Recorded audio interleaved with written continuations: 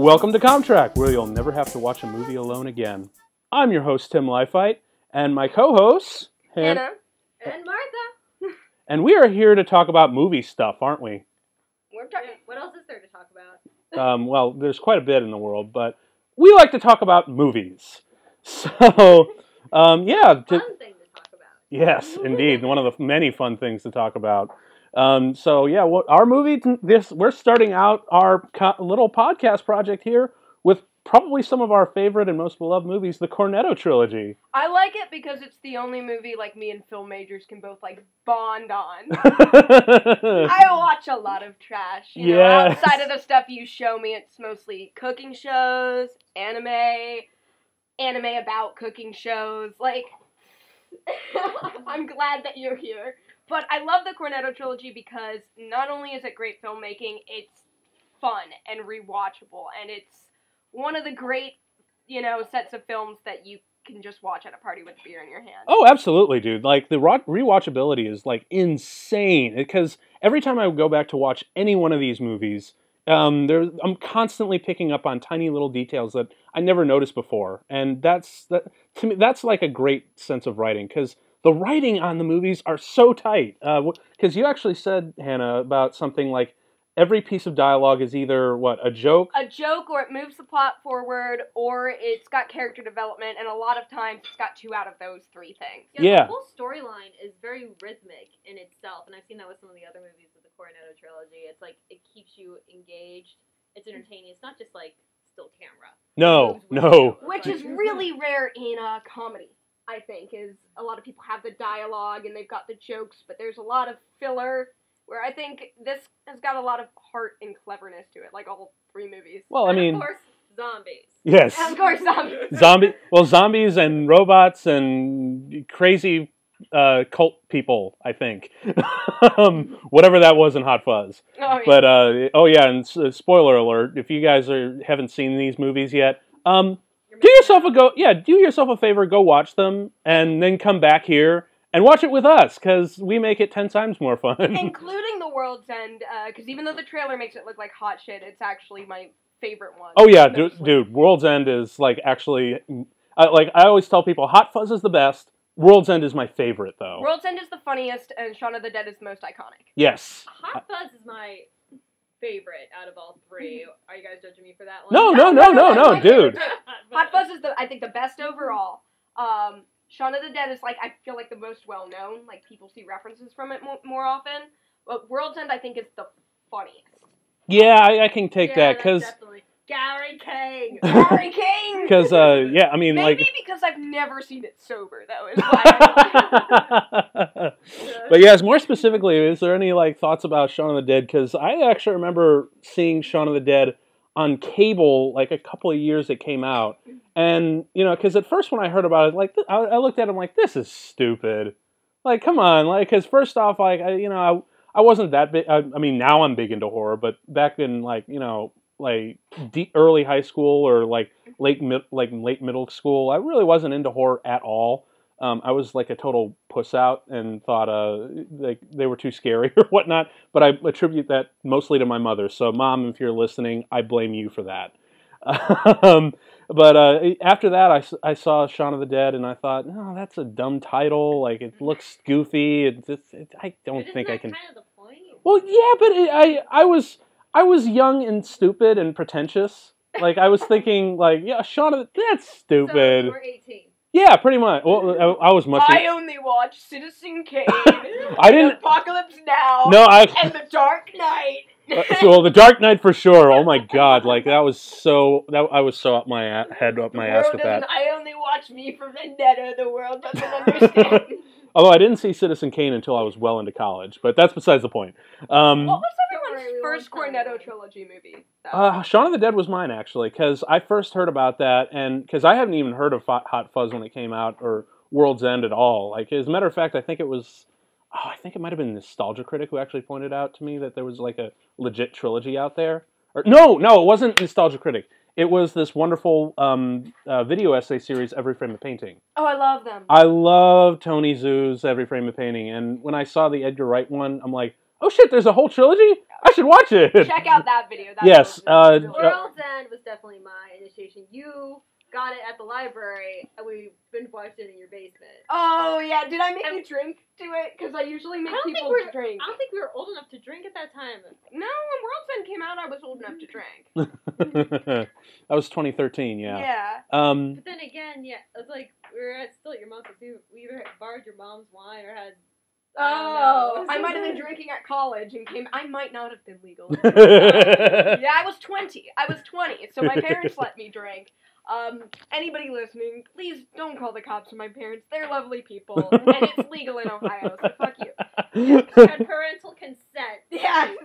What was your first exposure, actually? When I was 12 years old, I went to a party at this, like, video game arcade.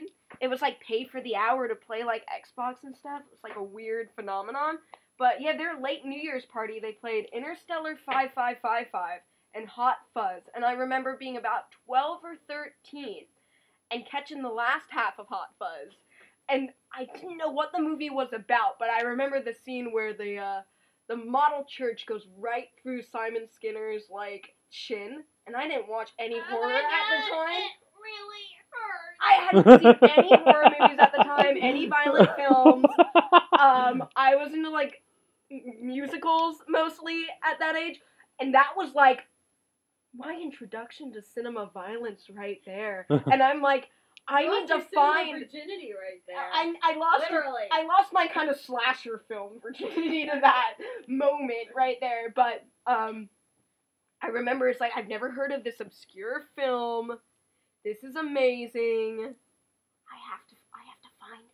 And then I think 10 years later I saw it on Netflix and I'm like, this is a trilogy. I need to watch every one of these. Yep. And yeah, so the rest is kind of history. And then what about you, Martha? How was your, like, first exposure to these? World's End? Yeah. Or just Shaun of the Dead. Like, it was the World's End. That was my first experience. Like, and I've seen it several times. So, like, the first time it really floored me just because of, like, how rhythmic it was. Like, they pretty much, I noticed it right away how, like, the story that they told you at the beginning mimicked the story throughout the movie. And I really liked that. And then it was a while for me to watch the rest of the trilogy. Like, Shaun of the Dead, I've only seen once, so I'm looking forward to rewatching this again. Papa's does the same thing, that same kind of rhythmic film that I'm really into. I don't know, I can't describe, it's hard for me to describe. It's good, well paced, is I think. Yeah, good pacing, and that's hard to find in an action movie, not much when it's combined with comedy. Oh, yeah. And heart, like we've been talking about. Absolutely. Because I'm trying to think of, like, any other stuff that really stands out for me for Shaun of the Dead. I guess it's, yeah, I mean, maybe we should just, like, shut the fuck up and start watching the movie. Start watching it. I know we talked a while because this is an introduction to, I guess, our trilogy. Yeah, it really is, because this is, like, one we watch on the reg. Like, this is movies that we will fall asleep to at this point. So we know this one pretty well. It tucks us into bed at night because it is comfort. Yeah. It is. They're good comfort food. The Cornetto trilogy is, like, you know how some movies are junk food? The Cornetto trilogy is a gourmet burger that you get at a nice it is a gourmet ice cream. Duh. Excuse me. Also, I wanna just brag a little bit here that I'm the only one of us who's ever had Cornetto. Oh, you bitch! I hate you. I remember that. I actually remember that text that you sent me, because it's like, I guess who's got a Cornetto, and I'm like, fuck you. Can you, like, get them online, like order them on, like, Amazon or whatever? I need to find out. If they can, I will so buy some, because I've been wanting to try some for a while. Because, like, I don't really care if it's like a one-time thing, because I know it's going to be expensive because the import. But British farms just have their shit together. Any English listeners, your dairy is amazing. I came back to America and I had cheese and it sucks now. I worked in an ice cream shop for 5 years. I went to England for a month, study abroad, and oh my god, that ice cream was fucking delicious. It came from a girl who worked in gourmet ice cream shop. Yeah, this is better than what we serve back in America. Just the... I don't know, the smooth creaminess. I don't know. And this was like street ice cream I was having. Like, I know. like ice cream in a flake. I feel like Whatever they've they just call got it. better dairy and vegetables, and this is supposed to be a movie podcast. Yeah. Yeah, like England, I we watch love too many you. cooking shows. We might apply for visas. We'll see. This is why you guys don't use spices on your food. Your food's actually good. You come to America and you try to make something without seasoning, you die. It tastes like shit. Yeah, pretty much. The quality of We need American spice. food. All we have is corn. Lots of Don't corn. read Upton Sinclair's The Jungle. Don't- You've been warned. Actually, do read it. No, yeah, please read Get it. woke, bitches. That's right. Well, don't read it and eat American food. Starve. Okay, so I think it's time to start the movie. So if you guys back at home, if you're watching, you should have the movie queued up right now. So we are going to be pressing play now. So there's the Universal Pictures logo. So Will I be sued if I hum it? oh, you know what's actually interesting about the opening music? They actually found one of the disused tracks from the original George A. Romero Dawn of the Dead. Mm. So Wait, so it wasn't in the original Dawn of the Dead? I think it might have been. I forget whether it actually was, but the opening music titles it's actually like a little bit from the original Dawn of the Dead. So yeah, George A. Romero loves this movie to death. Like really loves it. He's seen it many times before he passed away. God rest his soul. No, I wish I had got some of the music for reference, because Oh yeah, the I don't soundtrack is amazing. Yeah. Oh yeah, that's another thing, folks. Like we watch these movies on mute because we're not like give us money. We don't want the studios to be like give us money. So we're just like kind of watching it on mute. But anyway, there's Sean, our hero. Everybody. I always love like movies that start as like a portrait shot of the main character, so you just really know exactly who he is and what he's going to be throughout the movie. I love movies that do that. Like the opening shot is just perfect portrait.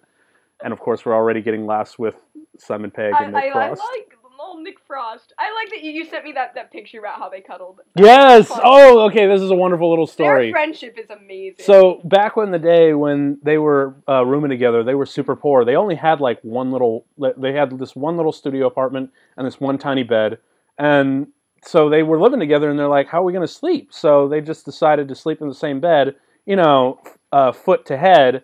And then that wasn't really working because they were kicking each other in the face too much. They just decided to, sleep back to back. And then afterwards they just said, fuck it, we're just going to cuddle. And that's why anytime you see Simon Pegg and Nick Frost like really close together in public, it's because they fucking slept with each other for the longest time. Like not in a like a gay way or anything. Not that there's anything wrong with that. But It's just in a we don't give a fuck if you think we're gay. Exactly. Friends. Exactly. And as a matter of fact, I hear it's really really soothing because guys need love too. Yeah. Everybody needs snuggles, and those two have just gotten closer because of it. So.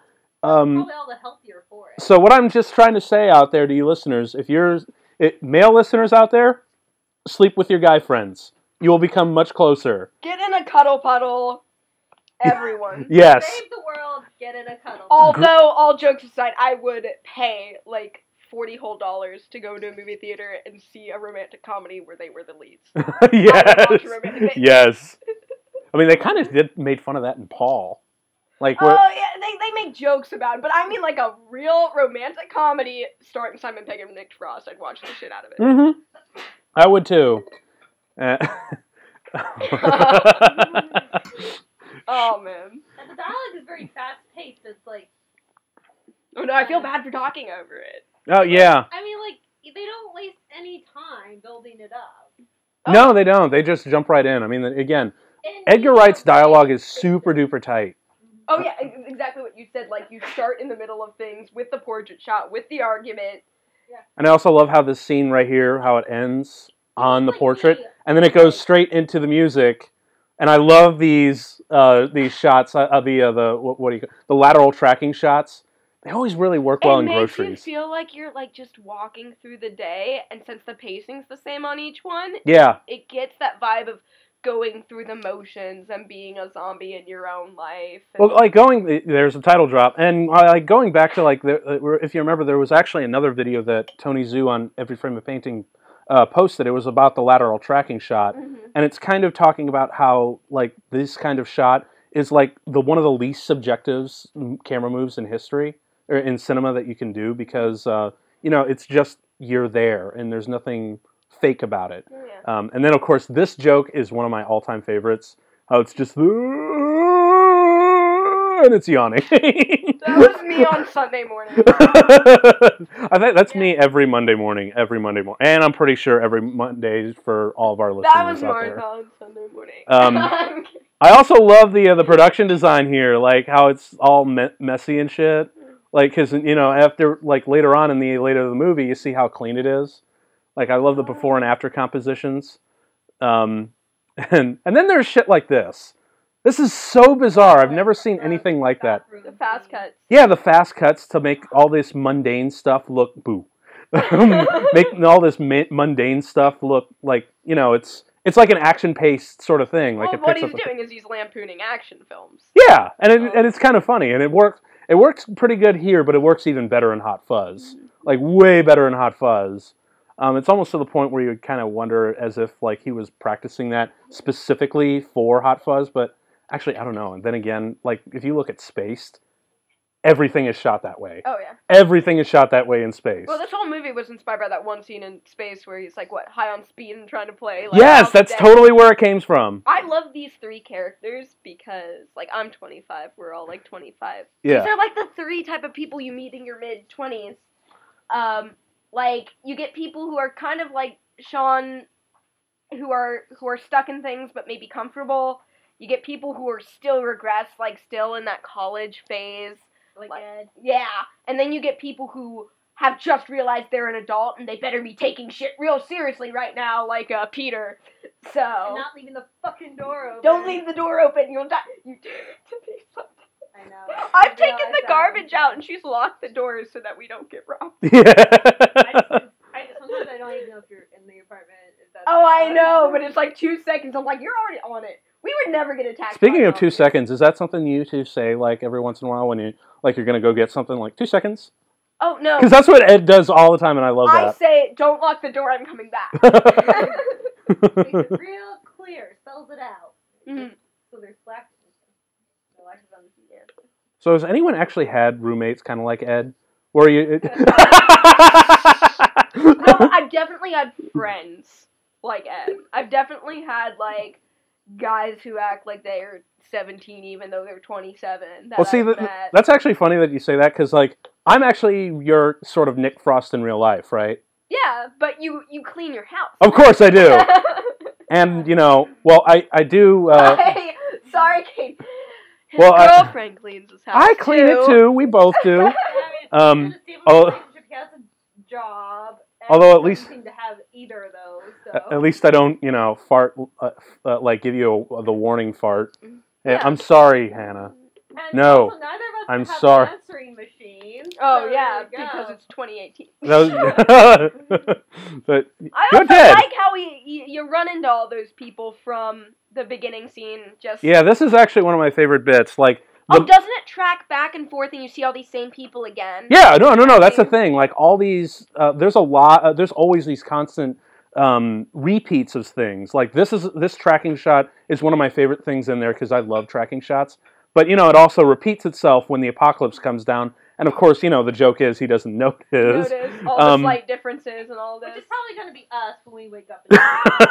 That's what a hangover will do, and that's what makes it funny. But yeah, these tracking shots that I really, really enjoy because they're Wait, I hadn't heard that newscast like the last time I watched it. I've only seen this twice. I didn't see the newscast until you put the subtitles on.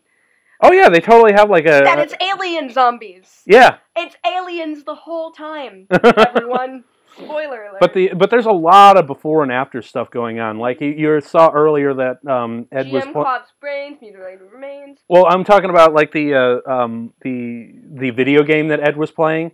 Like Okay. the exchange that they do, like go one on the left, and on the cover, and like there's one up top, like that that stuff. gets repeated. Yeah, that stuff is repeated back at the Winchester. So a lot of stuff comes back, like because as you said, the writing is so friggin' tight. It's like either a reference for something that's going to happen, a joke, character development, or moves the plot along. There's like almost no fat to these. Even when Edgar Wright does product placement, Mm-hmm.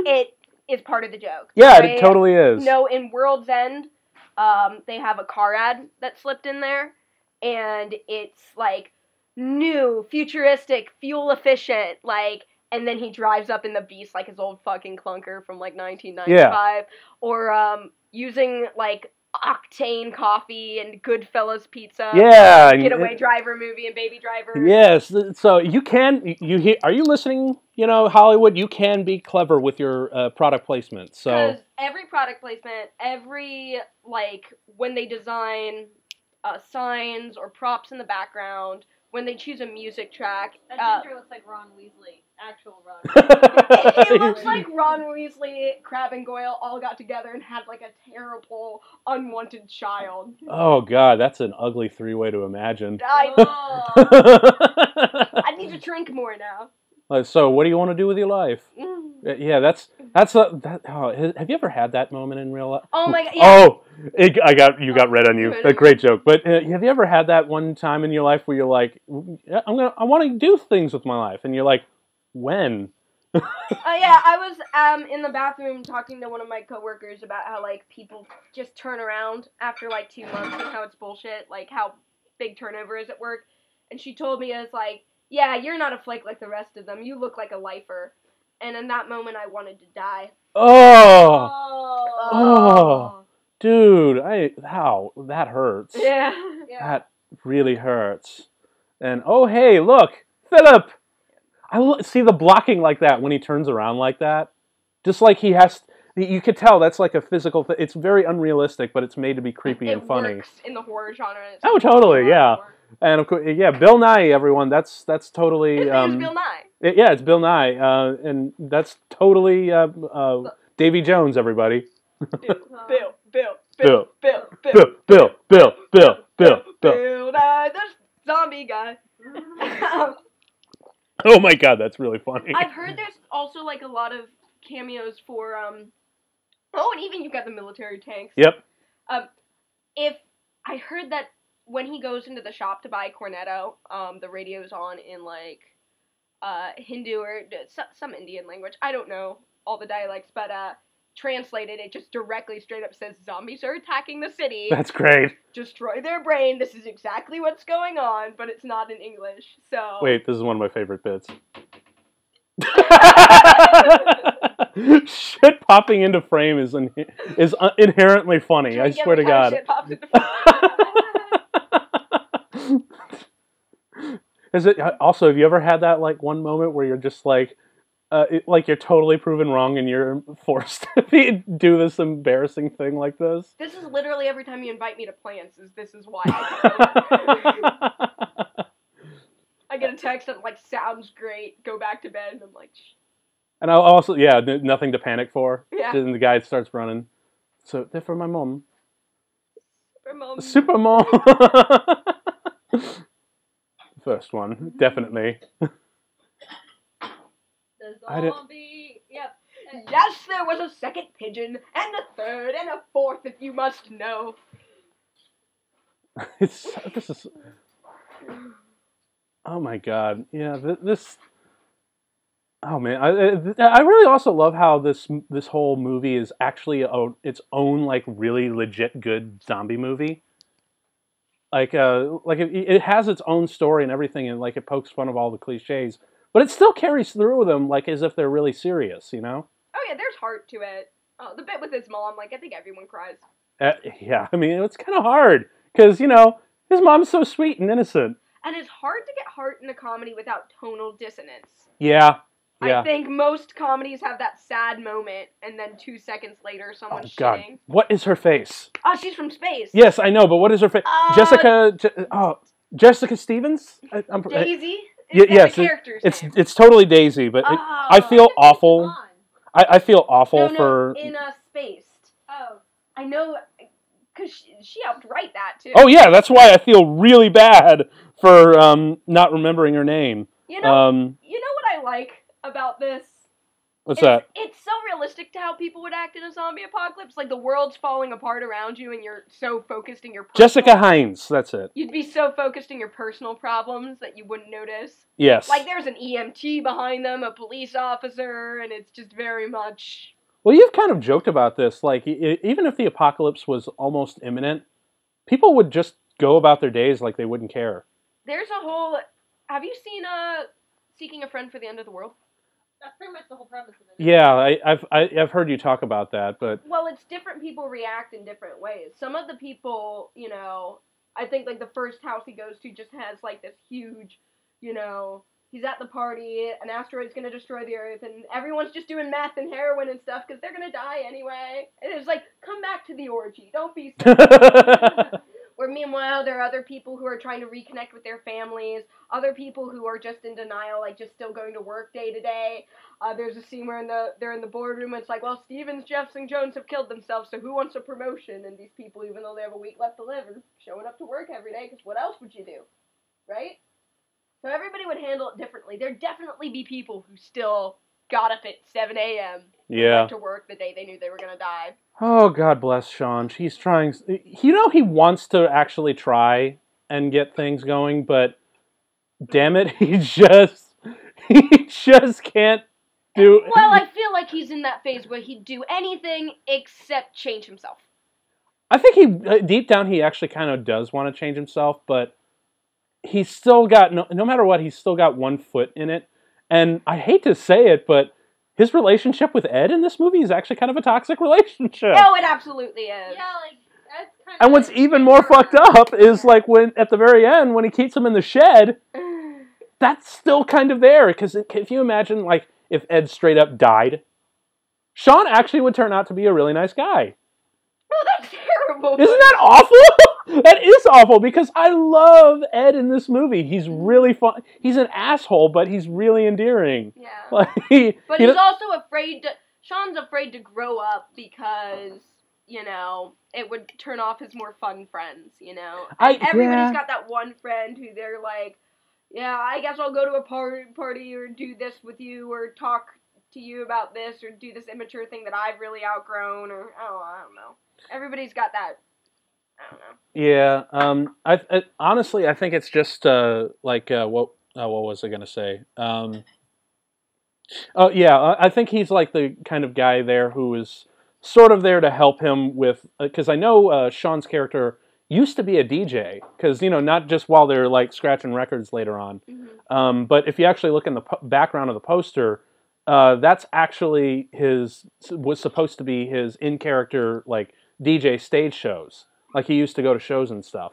So he's probably just settling down now, just getting his first 9 to 5, which is like the shittiest 9 to 5 you can get is retail. Yeah. Yeah. So, but and then we have the other our other two characters, which God I really need to. Diane and. David. Yes. I'm just calling him Dickhead McGee. Well, they are. I mean, because I don't know. I really did just. Especially the guy who's only going out with her to get to live. Like, fuck this. Oh my God! Really? I can't wait for you to die, bitch. To a wonderful mum. Ooh. Oh. Yeah, that's because I thought it would be funny because of what you said about me. You know, you don't want to be my mum. I mean, Liz has a good head on her shoulders. She's like, I don't want to Yeah, I want to take care of you. Exactly. And, she makes that very clear because I think some girls in a relationship they will just like take care of a guy. Oh yeah, I'll do your laundry, do your clothes, do it now.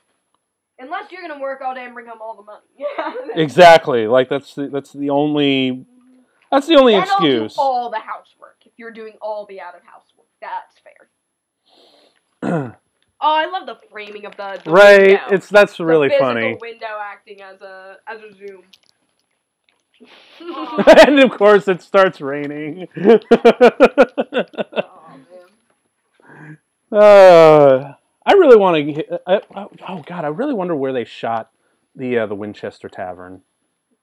I feel like that tavern set in the first tavern set from the World's End. Oh, is it? I feel like the Starbucks one, right? And the one from Hot Buzz. Possibly. I don't know. I'd have to.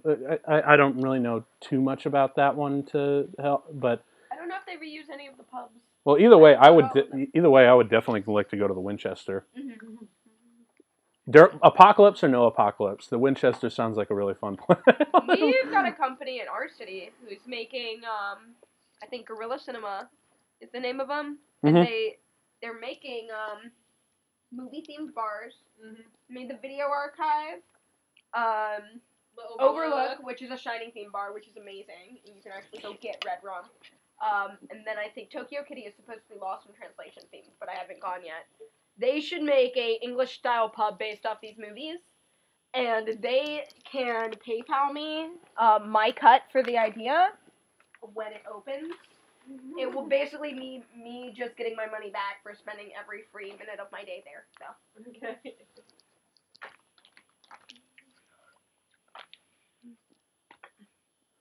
So, where were we? Oh, they just did the whole four short. Oh, right. Bloody Mary, King's Head? No. Yeah. Oh, is that where they got it from the World's End? No, I don't remember. I think that's just a coincidence. No, it's something, a bite off the bite at the King's Head or something, and Right. then back at the bar for shots. Yeah. Which they do today. That they do their plan. Now, this is actually a fun little thing, like the how they make up little stories about all the characters that hang around in the Winchester. You ever gone to a bar like that and you just start making up shit about like regulars that you've seen? That's on my to-do list. I haven't gone to a bar enough to meet like regulars and have really good guesses, but I've done that at bars. I've done that on road trips quite a bit.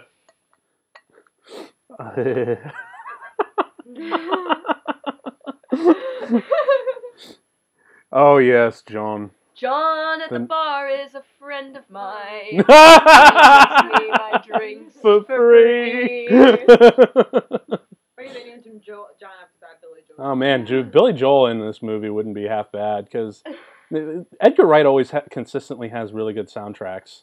Oh yeah. And of course, I think I always credit this movie for making one of my favorite Queen songs, like the ones that you hear on the radio constantly, but you always smile whenever it goes on. You're my best friend. Oh yeah. Yeah, my best friend. But a lot of those classic rock songs become like something you grow up with so much that they become white noise. Yeah. Yeah. Although I still do smile anytime I hear it come on the radio, and of course, this wonderful line: "It's not the end of the world." Yeah. But I think a big knockout competition in pool, and then that comes back in the fight. Yes, I think it does. Yeah. And then there's this whole bit. This is one of my favorite bits with Sean and Nick, or Sean and Ed. I love this bit where they're just completely drunk off their ass. And then, of course, there's this really great moment. Clap. They're just so oblivious. I love it. It's really great how ignorance is kind of funny. Oh, yeah. Well, they're drunk, and that literally is how I am when I'm drunk. It's like, I don't know shit. It's when you're caught up in your own world, and you're just living your life. Baby. Hi, ooh. Ooh. Oh. Yeah, and then there's this bit right here where they're obviously going. But yeah, if you look at the posters in the background, you can actually kind of see some of the tour stuff that he does. Those are actually. Did it say Carnage Boy? I think so. I see all the Easter eggs. Carnage Boy. I think Cabbage Boy. Yeah, Cabbage Boy. On That's supposed to be an in-character thing, but I also think that's an in-joke. Sean Smiley Riley, right there. Yeah, but I think it's it's supposed to be, obviously his character thing, but I think those posters actually belong to Edgar Wright, who or a friend of Edgar Wright's, who actually worked as a DJ in the early 2000s. Career never took off, but he just liked the posters so much that he wound up using it on set for the movie. So is there a real Sean Smiley Riley then? I think there may be. I know the Cabbage Boy is a real thing. Of course, it really wasn't. It was a very short-lived thing. I mean, like really short-lived. So, but I do know that Edgar Wright, like either Edgar Wright himself or one of his buddies, like he was an actual DJ that did stuff like that. Oh, fuck. And I hate to say it, but He's right. That's true. I hate this. Yeah, it sucks, but as much as I love Ed's character, this is a really opening viewing because, like, I always loved Ed's character and all the stuff that he does. But when you really get down to it, it kind of sucks that I have to admit to myself that he really is bad for Sean. Yeah. But, I mean, it is kind of up to you as I don't know. Because Peter's got a point. Sometimes you hang out with people because they help you regress, and they also make you feel like an alpha a little bit. And they make you laugh. Yeah. Because Ed's still really funny. Oh, yeah, Ed's definitely still really funny. If we're talking about Ed's positive traits. Yeah, whether... This feels like an Ed roasting thing. Yeah, and I do like Ed. I really do. He has done nothing wrong. Yeah.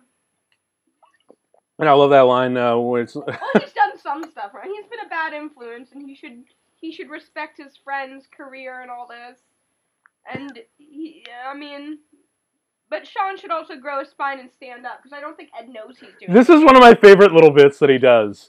He's writing "Sort Life Out" like, as a reminder. I've actually done that a couple of times when I was just completely like tired and drunk and everything, and just I need to write shit down.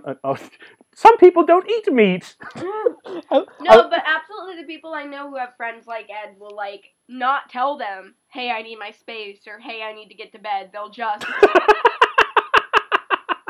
just keep going with the flow. What these two boys need to do is just have a talk together. Cornetto. I mean, they're going to fight zombies together, and then they're going to sort their life out. And this is it. This is the after tracking shot. I love this tracking shot. This is one of my... takes this stuff? I forget. I think because I know Edgar Wright likes to do these crazy tracking shots, and he usually actually I know he did for Baby Driver, like the opening credits tracking shot. Music. Yeah, that was actually day one of shooting for them. Like he actually likes to. Takes to get the Harlem. I think they did like 7 takes of that. But he likes to do these crazy long or really technically difficult shots as the first thing. So people can say, okay, the worst stuff is over. Now let's like get to the less stuff. But yeah, this is always really... Guys, there's a Lost Cat poster on the door. So if any of you guys don't want to sleep at night, I want you all to wonder where that cat is. Leave it in the comments what you thought happened to Lost Cat. I also love that little slip that he does. Like it's and the blood just... Well, see, the thing is, I've actually gone back and looked. There's no blood on the floor. That's something that they just kind of did. And I still love that little touch because it's still implying that there's a lot more blood than there actually is. Because, like, you obviously don't want to put that stuff down for the actor because that could potentially, actually screw up the take. Yeah. You don't want them, like, actually slipping. You want a more controlled thing. But, yeah, this whole before and after thing is just... One Shakespeare play, they did actually put, like, blood on the stage, and the actors slipped while the play was going on. Yeah, not good. I mean, granted, on film you can always do another take, but tracking shots like these are always very economically expensive and time-consuming to do. So you want to try to get them done. No, I don't have any change. And then, of course, this is one of my favorite things. I really wish more people did this in other movies, where he turns on the TV, just click, and it's how it syncs up perfecly. Panic on the streets of London. Did you know this movie was my introduction to the Smiths? Oh, really? Yes, I looked up this song. That's funny. Specifically. And there is the ending bit of the song. I think I told you this. Just keep saying, hang the DJ, hang the DJ, hang the DJ. That's awesome. It's my favorite part of the song, and I don't know if Edgar Wright did that intentionally because it's not in the movie. But I think that's just a really good coincidence. Now was that part of the movie? No. It doesn't say the end of the song. It's just the line "Panic in the Streets of London." Okay. I looked it up and I discovered the Smiths. Okay, because that would have been a nice little intro. But I bet Edgar Wright kind of wanted to use it. It just he didn't find a place for it in the movie. Oh yeah. But either way, and then we have our first zombie encounter after God knows how many close encounters with a zombie these two have had. They just And think she's almost, fun. and only now do they finally get to it. Speaking of coincidences, can I run something past you and tell you, and you tell me if you think it's stupid, is the idea that this is based off classic horror movies, and then the character whose name is Ed has the shirt that says Wood on it? Like, cause Oh! That's actually a really funny connection. I don't think so. I think it's maybe, like, because I've called him that accidentally, referring to his character, because I don't think we know his last name. I've called him Ed Wood before. Wow, wow, that's actually a really good point. Like, wait, Ed Wood's a real dude. Yeah, he is. Ooh, I didn't notice that. See what I mean? This is why, watching the Cornetto movies, every movie you watch, there's always something new that you find. And, and you always get these big laughs. Right there. And then there's this one moment that's coming up. I still, like, just, it blows my mind how friggin' funny this is. And dead. The very first thing in the morning. Oh, yeah. God, see what? Again, more things. A Bloody Mary. It's totally a Bloody Mary, isn't it? Wait, you knew this? No. I mean, it's yeah. just one of those little details that kind of, like, go past your head. Like, you don't really notice the first time around. Oh, yeah, but the second time around, you notice it right away. It's not hard to get the second time around. I missed it, but this is I love how they frame his face in just the way it winds up. Just like, shut up. Gotta Instagram that shit. With his Polaroid camera. Boomer, watch out. God, I love how slow Anybody these things who's are. from 2006, understand me. Left 4 Dead was my introduction to zombies. Also, can we also talk about how frickin' British this movie is? Like, it just bathes in its Britishness. Like, it's the calls. It's not a busy line. It's engaged. Yeah. Oh, and then there's this little moment. This is great. Well, yep, they're still there.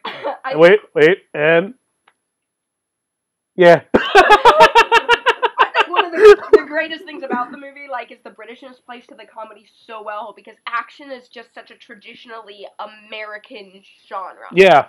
At least these sort of shooter actions are very, very American. So to have a British response, to have, instead of people going in guns blazing, having people being like, oh, well, this is inconvenient.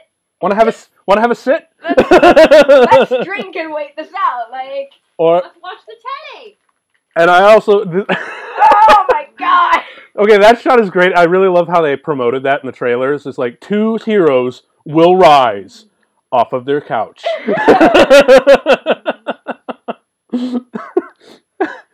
And, oh my god, this is so wonderful. I need to watch the trailer to this, because I always complain. I don't think anybody saw The World's End, because The World's End has a trash tier trailer that makes it look like The Hangover, but a bad version of The Hangover. Oh, it's nothing like it. It is the saddest trailer representation of all time, so I'm not surprised that I've seen sadder. Saw it.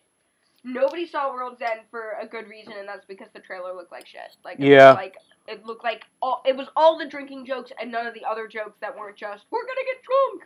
Although, I still, like, try to tell people who haven't seen The World's End, and if any of you listeners are out there, follow my advice. I tell them, don't watch anything, don't look at anything, go in completely blind. All you need to know is it's about 5 friends getting together from high school, for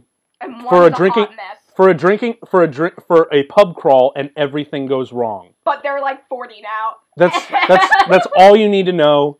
I don't, because now I'm going to spoil it. But the whole alien thing, I love how it catches people off guard. It's not even necessary. No, because like it works, but it's not. But I love going doing throwing or just throwing them into that, and they don't know. So when it's revealed, they're like, "This took a left field turn." The other thing about Britishness is when not everybody has guns in their house, the violence gets more creative. Yes. It's almost like a good censored comedy. It's like a good children's comedy. Oh, and this is probably some of my favorite. That's the second album I ever bought!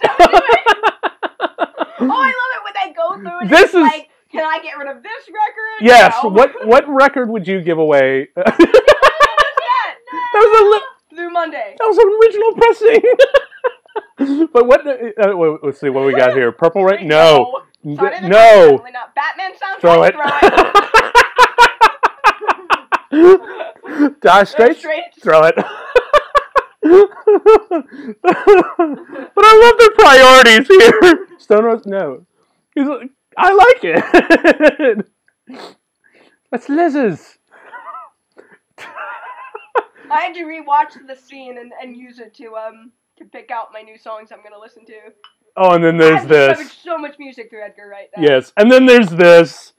The cricket bat. Oh my god, that is the most British thing. No, but I straight up love action movies that are set outside America because with gun control rights, you just everybody has to find random shit to kill things with, and it's awesome. You know, it's like when all you have is darts and like cars maybe, and the one crazy guy in the woods who owns a gun. The look on Sean's face. And Ed don't even give a fuck. Ed's eating his cornetto, no problem. You got red on you. But you know what's weird about that? You know, that almost rhythmic beating that they just had. I'm surprised that Edgar Wright actually didn't put any music over that, because there is like a distinct rhythm to it. But I just love how he says peak. Infesticon. But it's played for silence. Isn't that weird? Yeah. Like I never really understood that. I guess it's kind of uncanny to hear like a thump. I guess it plays to the horror yeah, aspect of the show a little bit. I guess he was just trying to like use the sound effects as rhythm rather than having the music drive the rhythm. Because I know he does it later on when they start playing Queen. Oh yeah. Well, maybe he just didn't want to overdo that same thing. Yeah, that's probably another thing that he just wanted to avoid. Like, so there's a little bit more punch to it when Queen starts playing. Yeah. Again, with the Engaged, like it's just revels in the Britishness. Oh yeah. And of course, here is where we find out about Philip. Poor Philip, he has to go.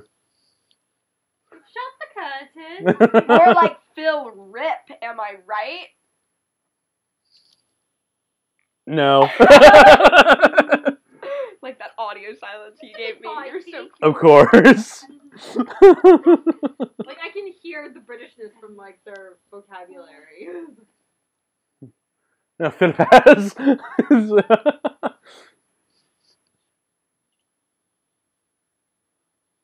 After he goes upset.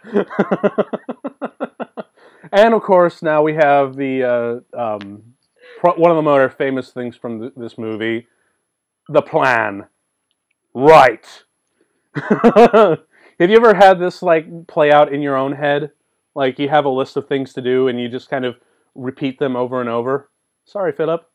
Bum. I know I've sent this clip to people, like, I think after, like, I'm a genius. The bug says I'm a genius.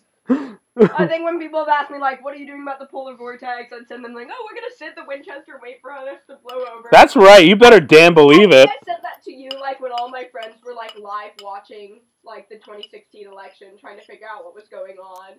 And I'm like, I'm just ready to sit at the Winchester and wait for this to all blow over. I think we've been, in that case... I said that a lot during disaster scenarios. Yeah. Like, every time the world's ending a little bit, I'm like, I'm gonna go to the Winchester. Have a few drinks and wait for all this to blow over. Cool, I cool. like how this mug is, like, different every take. Of course. It's really wonderful. My excuse is I dated a British girl. I did go to her house, and her, like, plate, bowl, cabinet, like, a whole shelf of her cabinet was just about 75 different tea mugs. And all of them were essential. All of them were her favorite. I like the idea that Sean has, like, so many different mugs. And of course, here it's having a cold pint. Oh, yeah. Everything's better with a cold pint. Slice of fried gold. Yeah, boy. Yeah, boy.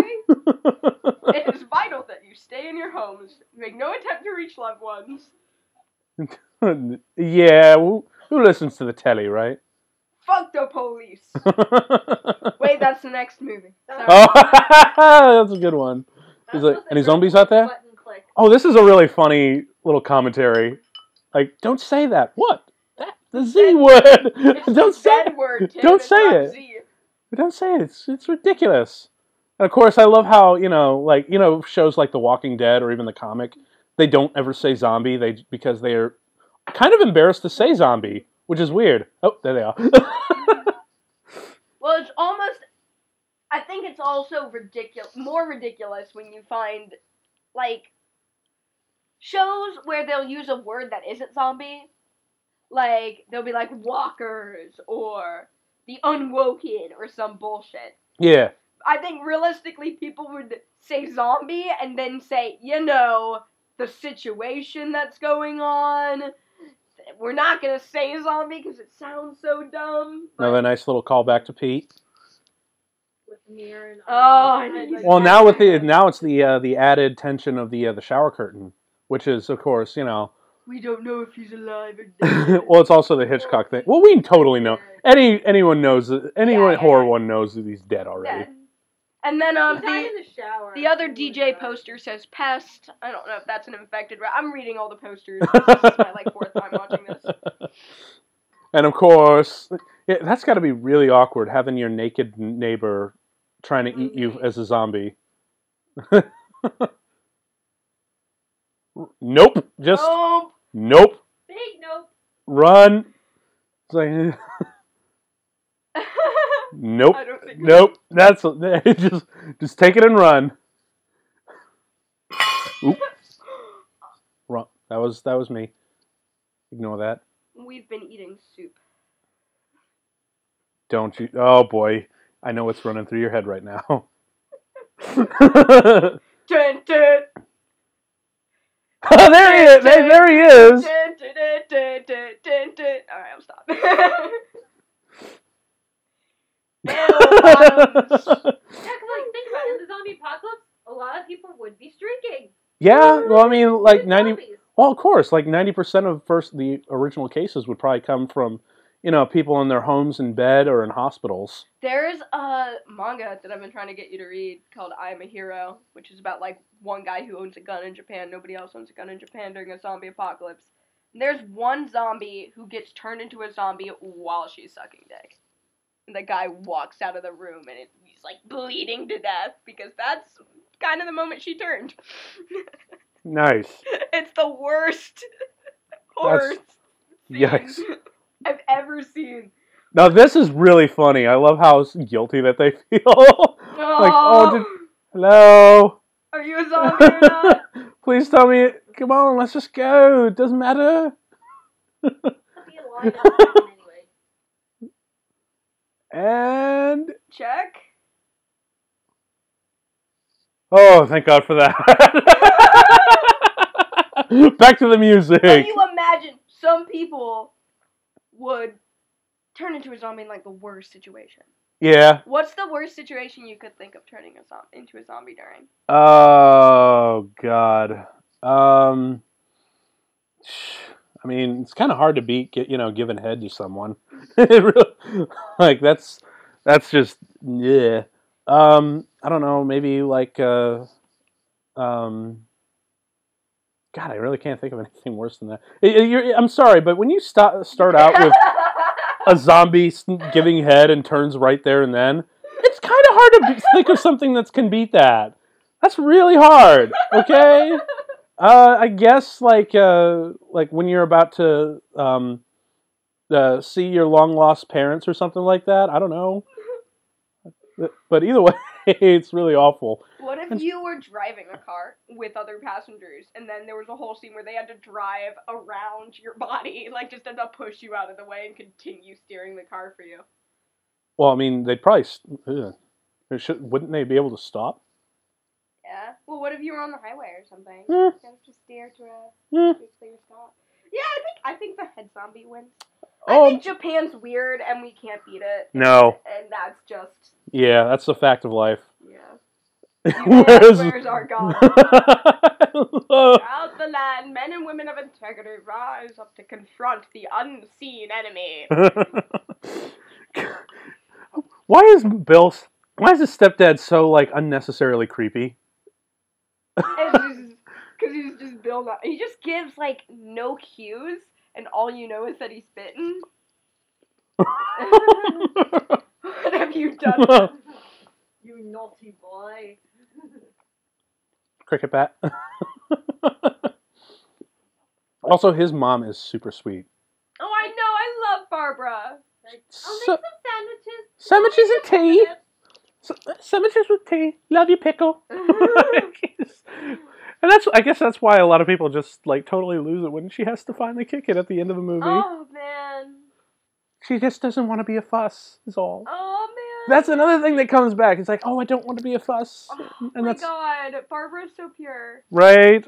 And then you are at that age where you're an adult, but you're young enough that your mom still moms you. Yep. You know, and takes care of you. Well, I mean, I think that's kind of true for like no matter what age you are. Oh, yeah. I haven't gotten old enough to be... I know, the first time I saw Shaun of the Dead was with my dad's parents, and he had a bit to drink, and he just regresses when he drinks. His parents were like, this is stupid, you said there were gonna be zombies, there aren't any zombies, this is boring, we're turning it off. Nicholas, it's 11:30, go upstairs. And he's like, no, Mom, Hannah and I are staying up. Man, get us beers, Mom. Oh, we're good. Yeah. So, But yeah, I think even at like what? I think like 50. that was you're with uncalled your for, parents. Sean. Yeah. That was there's uncalled for. psychology behind that. Like, yeah, you regress around the people that you associate a certain age with. Oh yeah, my dad definitely acts like he's 16, even though he's 56 around his parents. It's amazing. Which gives me an excuse to regress, and we all just act like big babies as they shake our heads. Oh, and then there's this wonderful bit. Sometimes you just have to be a man, Sean. There's With this. the glint on the beautiful red light. And of course he pusses out. He totally pusses out. Sean wants to do everything right, but he just doesn't do it. Well, he's a wimp. Yeah. He's actually the wimpiest of Simon Pegg's characters in all three of these movies. Because you look at Shaun of the Dead. Shaun of the Dead, he is just a pathetic wimp who really needs to grow up, and eventually does. Nicholas Angel is someone who is so good at his job that he is detached from everything else. And Gary King is just an asshole. Oh, yeah. Gary King just hasn't achieved anything in his life, so he's clinging to the point in his life where he did achieve something. No, Philip. Yeah, where he was cool. Yeah. In high school, you can be cool for just having the right image or having a good time. Yeah, sorry. If you peak in high school, or if you like have fond memories of high school, yeah, you probably need to rethink your life. If you peak in it, you can have fond memories of high school. Fond memories is good, but if you look at high school and you're like, that was my peak, and I'm never, and you're like, dude, you need to get out more. Yeah. And I don't mean the pub. Okay. Get out of the pub and go to the library. You guys are such butthurt nerds. Did some jock push you into a locker? I'm sorry. Yes, actually. I'm so against this whole hating on people who went to parties and stuff. There's two aspects of life. You've got to go out and meet people and drink and have a good time, and sometimes in high school you're too insecure to do that, and that waits until college for you, and that's fine. But I'm so over the people who are like, I don't need... Well, while you guys were out fornicating, I was learning knowledge. While you were out having premarital sex and drinking, I studied the blade. There's two sides to life, you know? Yeah. You've got to go to the library and the pub. If you just go to the library, you won't have any life experience. Well, yeah. And if you just go to the pub, you won't have any worldly perspective. Yeah, just change it up. Yeah. Some of the nicest people I've met are jocks and cheerleaders, and some of the nicest people I've met are nerds. And I love how this shot also mirrors the last time he was thrown out. Yeah. Oh. Only this time it's interesting is the camera pushes in and the zombies close in as if like the claustrophobia is starting to go. Because the last time the camera pushes out as, because Liz is walking away and, his whole life is expanding and he's all alone. Mhm. But now this time it's played in reverse, and I love these little, before and after sort of things. He actually climbs in through the window. What was it? There was a great quote, I think, that, like, what Simon Pegg was saying. It's like, all three of us kept going to the pub, like me and Nick Frost and Edgar Wright. Yeah.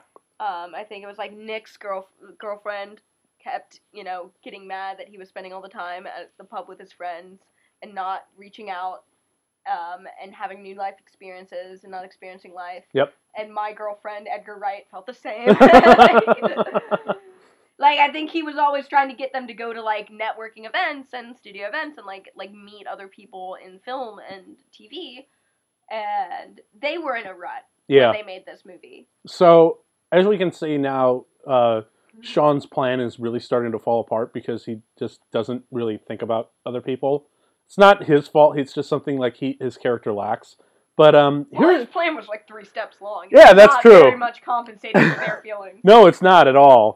However, when you really step back and look at his plan, it's really not very smart at all. Because like, it honestly would be a lot better if they just stayed at Liz's place.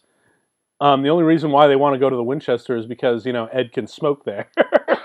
That's the only reason. But this does bring up an interesting question. Do you guys have like a step plan for the zombie apocalypse? No. No? No. Okay. I have a step plan for if my power goes out, because that's more likely to happen. I guess my zombie apocalypse plan is, I'm gonna go from McDonald's to McDonald's using their fryer fuel to like fuel my generator and just hang out for like a month at each one and then walk a mile to the next one. I have a freezer full of food, which also serves as like a quarantine for any zombies that I push in there. Like, and infinite energy, infinite food. I live at McDonald's now. That's my apocalypse plan. That's not a bad idea. But you wouldn't take anyone along the way? Like, you wouldn't go out to get anyone? No, that makes things complicated. You take people along the way, you get all those, like, power struggles, and that's how most people die in zombie movies, arguing with each other. That's very true. I mean, let's face it, like, these guys, if these guys were, like, moved any faster, they all would be dead. So, I honestly would try to get, like, a few people together. Not a whole lot, but just enough to make us feel safe, Oh, yeah. But, like, the group should never get any bigger than double digits. That's my rule. Yeah. Like, 9 is the maximum, but ideally, like, 4 or 5. Yeah, you don't want a society. No. You don't want a society. You don't want enough that you can't solve a problem without... I want any problem to be able to be solved with, fuck it, you guys can have my food. Shut up. And walking away passive-aggressively. If that can't solve a problem, your group's too big. Yep. If your rations can't be solved by you giving up a portion today, like... Yeah. It's too big. God, I love what a bad influence Ed is. Just chill out. Come on, it's a shortcut. This is all right. I'm driving a Jag! Ed just wants to like just do all the things that he can't normally do, which is also probably one of the. I want to drive. It's the lawless zombie If we apocalypse. were just talking about how like Sean didn't take into consideration other people's feelings, but like look at Ed. He's way worse than Sean than that. He's just like, Fuck it, I want to drive a Jaguar. I'm going to crash this perfectly good car so I can drive a Jaguar in the middle of an apocalypse. This is so. Oh yeah, no, Ed's an asshole. We've established Ed's an asshole. And this is so sweet. Like it's crazy how Philip's character has just been so creepy up here, and then this shit happens. Like, God damn it, movie! Why would you do that? Because it's got heart, and he's just a stoic older man who wanted to be like a stern but loving influence, and show him how to keep a stiff upper lip, right? Yeah, and yet he felt like he didn't quite do it. Oh man. Oh God, what the hell? You're not playing Suicide Driver 3 here. Suicide Driver. I would play that game. Oh, I love the motorcyclist head. I'm sorry. That's a lovely little prop right there. Right? Come on, chill out. Everything's right. That's you when you're driving. That's how you would drive. Chill out. Come on, man. It's all right. we'll just Tokyo Drift. Woo! Where is he gone? He's dead. No, Oh shit! Get out! Now that's a scary man. thing. Like being trapped in a In car. a car? Oh, and then the child locks. Oh my god! No, Oh. that terrifies me because What's my that? mom's car still has child locks on it. Yeah. She never got able to undo. She doesn't know how to undo them. She has to walk around the side. You know, I just realized I missed this earlier, but when he was talking about the child locks, that feels like That's a metaphor. yeah, that totally feels like an extension of his relationship with Sean. You know, Oh yeah. that's how That thinks like Sean is a child, or like he's like still has. yeah, he thinks of Sean as a child, which let's face it, he is. Well, I was Like, just thinking about that's just Sean's his life and parental instinct. Yeah. Well, I guess you can interpret it as you will. just Sean's life in general is that he's still got child locks on, he's still got training wheels on, he still goes to his mom and his girlfriend to help him out. So of course his mom still has child locks on the car. I love that moment where he Oh. just turns off the music. There's nothing in the man you still love inside the car. Click. We had a physics teacher that was talking about ghosts one time. And he was talking about how he didn't believe in ghosts. And then there was supposedly the ghost of like this old preacher man, like strict guy who lived in his house. And he would turn off the radio anytime like he would play like, I think like really explicit rap music was what he was into. Mm-hmm. And so he'd leave it on, and like static would go on, the dog would start barking, and then the radio would just shut off whenever he played explicit music.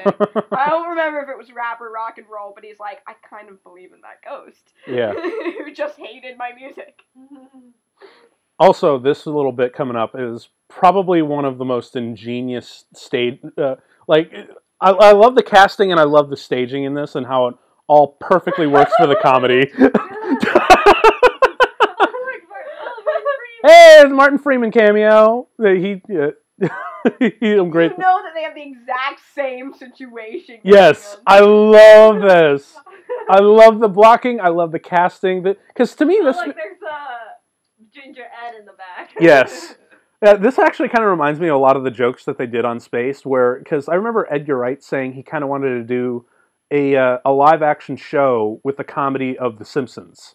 Or there's a lot of visual jokes that would work so much easier in animation, because, you could draw the characters to look similar to other characters for gags like this. Like at one point where Tim gets replaced in the comic book shop, and it's by a character who looks just like him.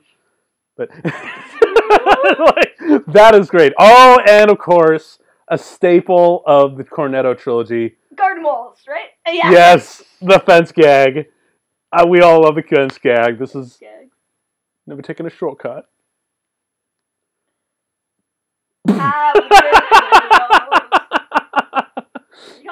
I also love how you can actually kind of hear the dog in the background. Oh, yeah. And it actually sounds like, it almost sounds like a laugh track. Like the dog in the background, it serves as the movie's laugh track. When you're talking about filming cartoon elements as if they're realistic, I had to almost just think of Monty Python. Mm-hmm. And how, if something is done in a animated form, it seems silly, but if it's done live action, but it's that type of humor, it's so freaking surreal. Yeah, it is. And some of the stuff in Spaced is very much kind of like cutaway gags. And then you have shit like this coming up right here, because this is like one of my favorite little things. Oh wait, no, I guess not, but it's coming up.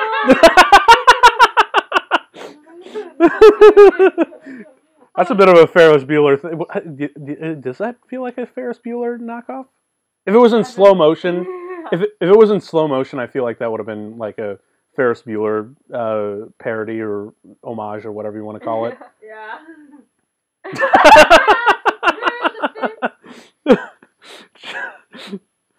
Go get it. Come on, can't you find a more blunt object? Oh, it just breaks on me. Well, yeah. Not the chair. You want to get something else. What are you doing? He's so lazy about it. Yes! Tetherball pool. And yeah, really? Really? You didn't go with the poll. I like how the women are showing them how to fight. Oh, I know. There you go. Get him, Sean. Yes. The Impaler. Sean the Impaler. I like that. I am Feel free to step in. That's another thing about these people. They're such idiots, but they don't ever help out at all. Oh, yeah, and yeah, they shit all over Sean for being a wimp when they're not any better. Yeah. Oh, and this is great. I'm going to check if it goes. It doesn't pan I up. love how the camera doesn't move.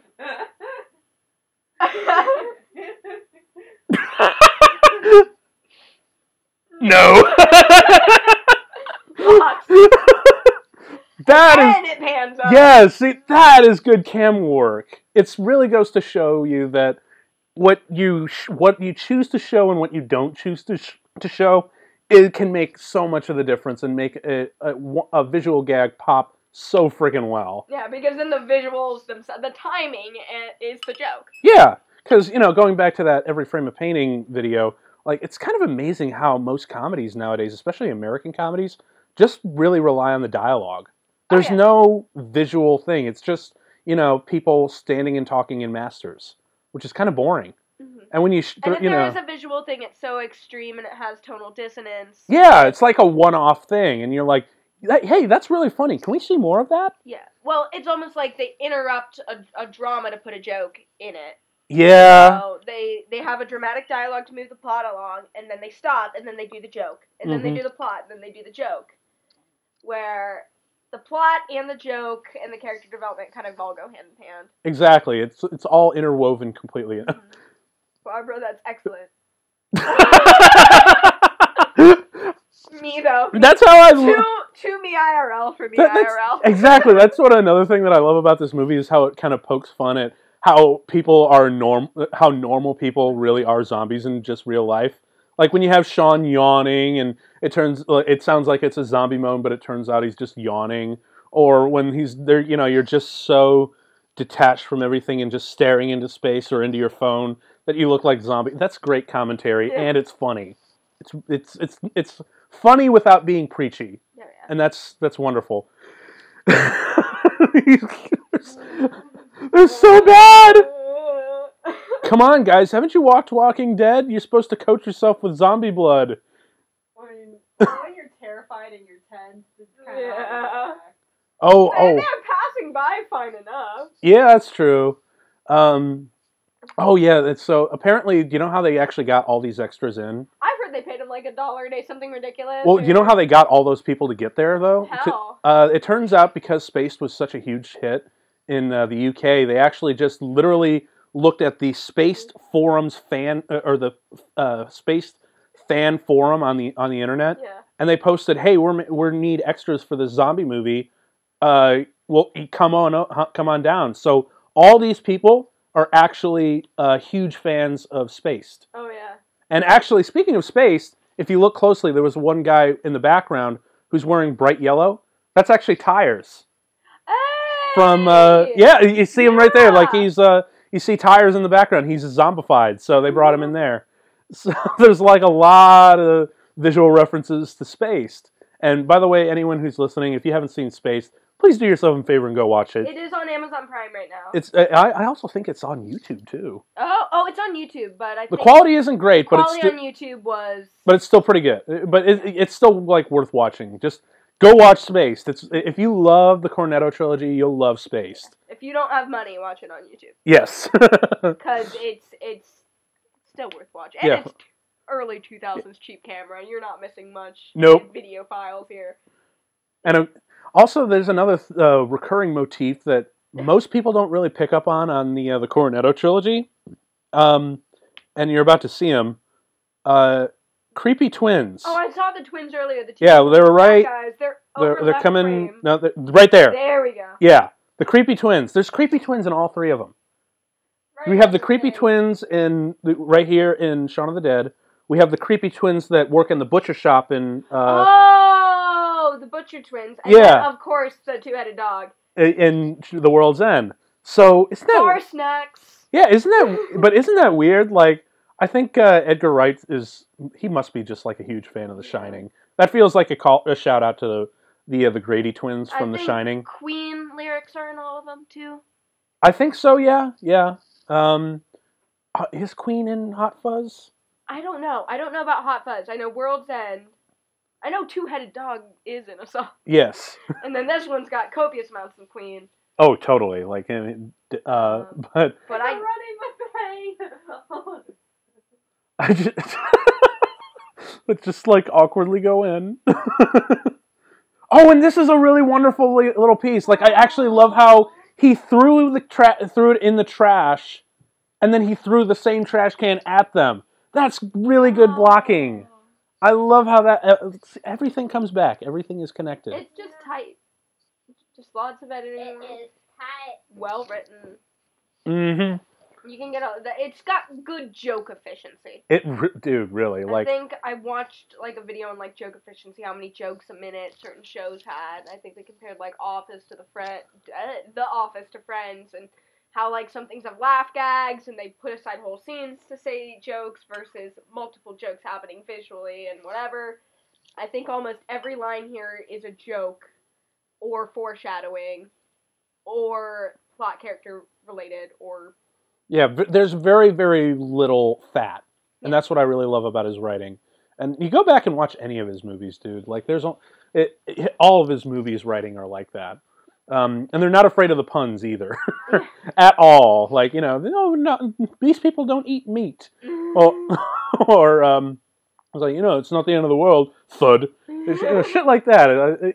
He doesn't shy away from it, and that's what I really love. The bitter end or lager end. Yeah, that's right. But now they're held up in the Winchester, and You've got a mustache.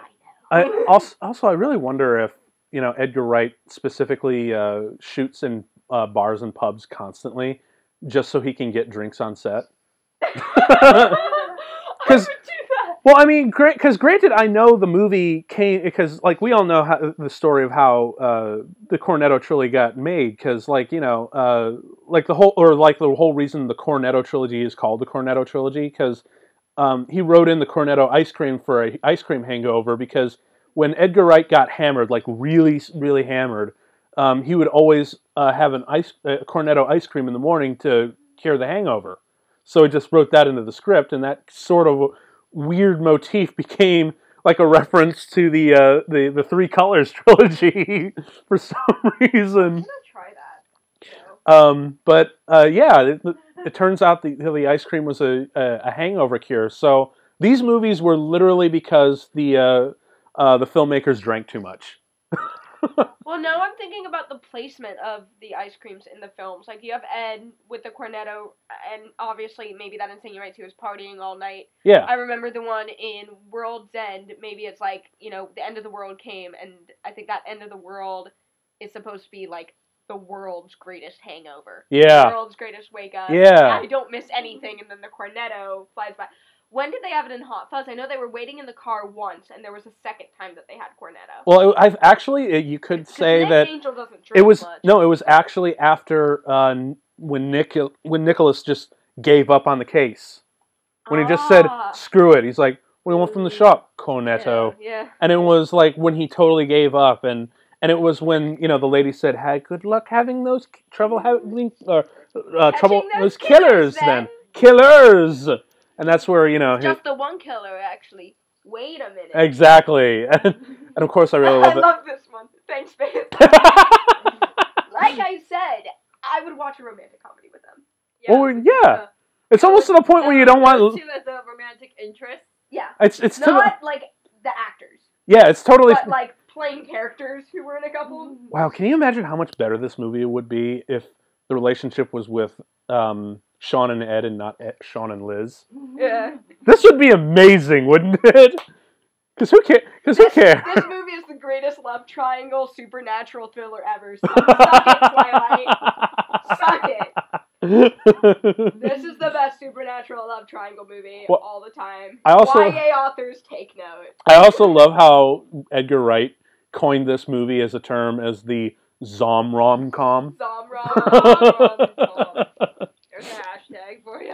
It really is. I mean, that's kind of what he wanted to do. Like, he wanted to do a romantic comedy with a bunch of zombies, so he could call it a rom-com. There's so many good movies where they try to make it about a relationship, but with a guy and a girl, but the guy and his best friend are obviously like the rom-com staple. Oh yeah, you look at it and you're like, why isn't this about... Venom is a great romantic comedy about a man and the aliens who lives inside him. Or Top Gun. Top Gun, yes. The most in-the-closet movie of the 80s, like Jesus Christ. Oh, man. And of course, oh yeah, there's this wonderful little shot coming up. I love this. And... Oop. No, it's not it. How about... Anything with flashing lights. Nope. And then this. Just nope. Just nope. What else can you do? You're just like, yeah, you just noped out there. Oh, and then there's this wonderful little gag, like they're going through the TV and like it's all like on standby. But watch really closely if you look. It's a really quick flash and it's really hard to miss. Is but there one channel that's on? Yeah, well, it's the channels that are on, like they're all the major news networks. Yeah. But then you go back and it's Discovery and Bravo, MTV, like things that should not be like any sort of news, but stand by for. What do you remember the Whitest Kids You Know skit where the aliens have kidnapped all the world's smart people? Yeah. And MTV is the only news network. Maybe that's the reference. Who knows? Well, this was circa 2000. This was way before. Okay, yeah, because this is 2004. Yeah. That'd be funny if it came on and it's like, whatever. Chav. Oh, shit. It's the Queen. Oh, shit. Oh. No! I also love how that machine is in all the movies. Dracula. It's that thing is actually in the background in all three of the Cornetto trilogies in the pubs. Because as we said before, Edgar Wright really likes to have his movies set place in a pub. Possibly because he likes to drink on set. But definitely because he likes to drink in life. That and I also argue he writes characters that do love to drink as well. So yeah, but either way, it's really funny how that thing comes up, and how I really also love how in each of the bars, especially in the World's End, how diverse they all are. Oh, like, because if you watch all of them, the pubs are very, very different from one another. Mm-hmm. And especially in the World's End, because there's like, what, 13 bars? Oh yeah, you've got like Two-Headed Dog's more like a beer garden, kind of like the place I'd go to drink with my parents. You've got a couple like old-fashioned like English pubs. Yep. You've got the Mermaid, which is just a club. And then, but they're all very distinct, and I love it. And here we go with the Queen.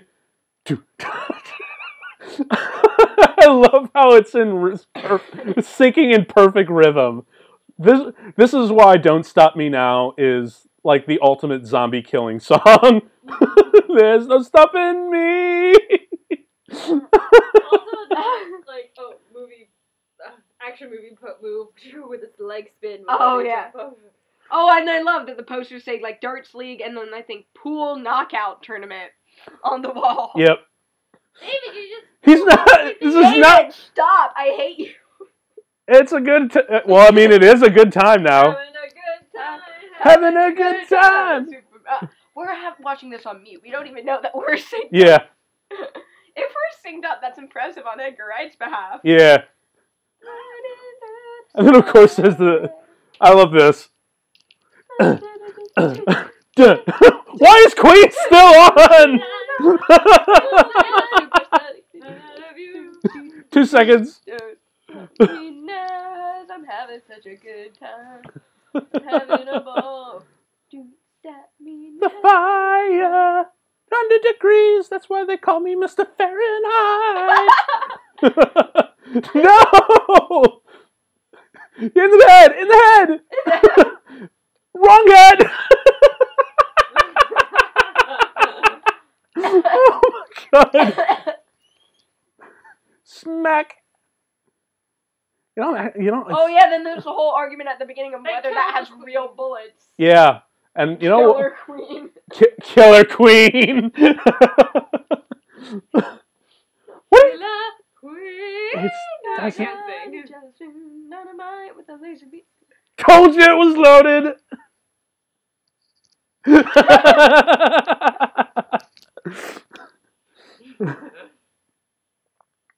Ow. God. Oh, that little... Yeah. Usually CGI blood splurts are the worst, but when you use them, then, like... There's ways to use it right. Like, little... And then his tie is around his... like that. He shot his... I think we should all 5 people operate one gun. You would think that there's like a whole bunch of other bullets. 29 shells. Although I'm still kind of surprised that thing actually does fire. It is because this is cleaned it and it's mostly for display. Well, yeah, because this is also Britain. This isn't America, where you can have like a real weapon hanging up overhand. Hell, even in America, the weapons that they have hanging up in like a tavern, they are totally non-firing and non-functional. Not unless you're in someplace like really rural, and I think that's how they explained the guns in Hot Fuzz. They're in a very rural area, totally. So that's a really good point. It's acceptable to have people have more weapons. Mm-hmm. But this looks like a nice suburban town. Which is so it's really weird that it would actually fire, but hey, it's funny, so I'm okay with that. And oh yeah, this is the point where we find out that Sean's mom. Oh, this is so sweet. Aww. Oh wait, she doesn't know they've broken up. Yeah. Oh yeah, that's another. I really love how this is their first time meeting. Aww. Really. But the huge it's called. Oh my god. It's so sad. I'm sad right now. Oh, that sucks. Oh. Yeah. That gets me every time. Mm-hmm. Oh god. She doesn't want to make a fuss. Oh shit. How is that holding them back at all? I think zombies are clumsy. They can't climb very well. Cook it. There you go. That's what he said about the car too. Trying to laugh, but and then of course there's the yeah, this is the shit that came back from the video game that they were doing earlier. And I love that they put the camera on the end of the gun like you would in a first-person shooter. Yes, that's always a really good way to do it, and it's a nice way to visually connect it, not just through the dialogue, but through the camera work as well. Yeah, and it's reload. I'm on it. A little gamer reference, I think, for like the Spaced fans and then that group who was following the Edgar Wright over. I really wonder what it is about repeating beats that make them inherently funny, because you notice like other movies do that, for example, like in Batman Begins, where Lucius Fox gets fired and he's like, didn't you get the memo? And then later in the end of the movie he takes his job and he's like, didn't you get the memo? Like, I don't know what it is that repeating beats and lines are inherently funny. They just kind of are. Yeah. And especially when they're in two different contexts, and yet they work so perfectly in both contexts. Exactly. And Lord knows Edgar Wright just milks that cow to no end. Don't give David the gun. No! Shoot David! Bad deed! Shoot David! Use his body as we hole up. We'll burn him for fuel. Fuck this guy. No. Use it as a shield. I know we were roasting Ed, but David is the worst. Yeah, Ed is someone I want to hang out with, even though he's an ass. David's just an asshole who's boring. Sean at least bought flowers for his mother's funeral. Oh my god, yeah, it's her birthday! No! This is so sad!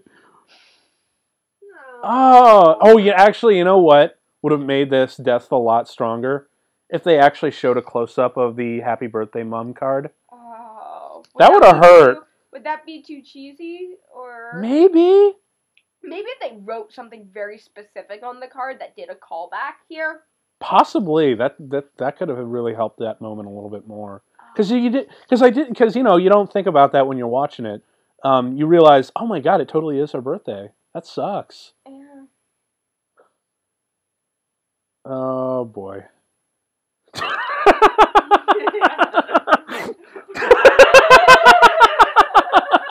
It's like the worst Mexican standoff because there's only one gun.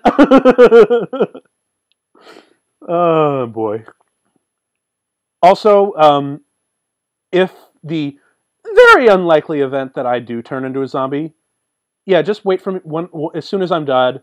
Yes, please blow my head off. Well, here's the solution: is you set up a zombie cage in case somebody gets bit, and if they're like, "Oh no, I've been bit by a dog," then instead of having an argument and screaming at each other about whether or not to shoot you, we lock you in the quarantine cage and wait for you to turn.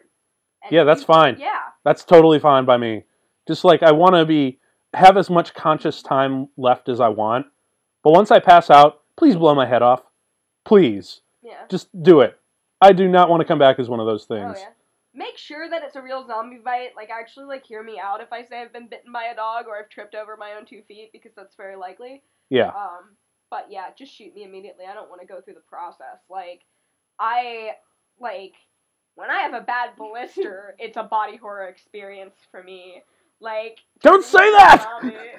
You're not using the Z word. It's like it's a slur. Barbara. And wait. She's gonna run. Oh, where is it? Oh yeah, here it is. It's coming up. Like they're gonna.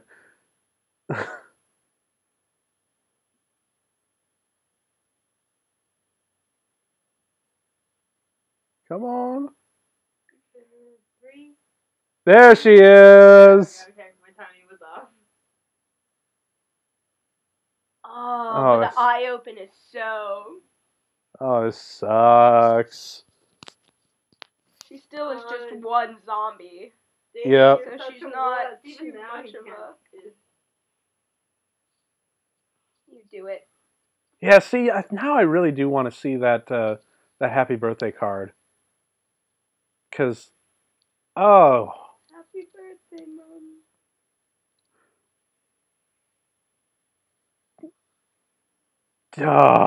There would have to be some line that would tie it back to the. Yeah. But it would have helped, of course. Oh yeah. Because I think zooming in on the card sentimentally is a bit cheesy. Yeah, you would have been perfectly right. David, fuck you! Fuck you, David! Yeah! Punch Finally! Feed him to zombies. And then this oh, you bitch! He actually pulled the trigger. You bitch! Really? Really? You should go. Yeah, you should go.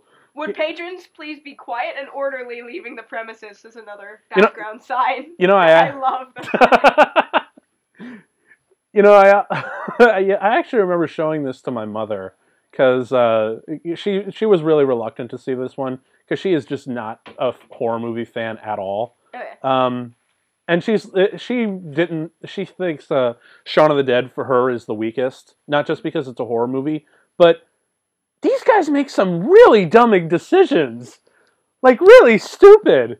I remember my mother was actually starting to she almost got up and just turned the movie off because of David actually considered going out there, and then of course this happens and you're just like, oh, he got what he deserved. Beginning when Diane said we'll be torn to pieces. Yes. And that's exactly what happened. Awesome gore effects right here too. Oh yeah. I totally, and I think this is the shot George A. Romero's just got the seal of approval for. Mmm. Yum. He wasn't. Wait, do you think he was turned or was he just eaten? Oh, he was just eaten alive. He's not turned yet. No, he's just been. It takes eaten 2 minutes for them to turn.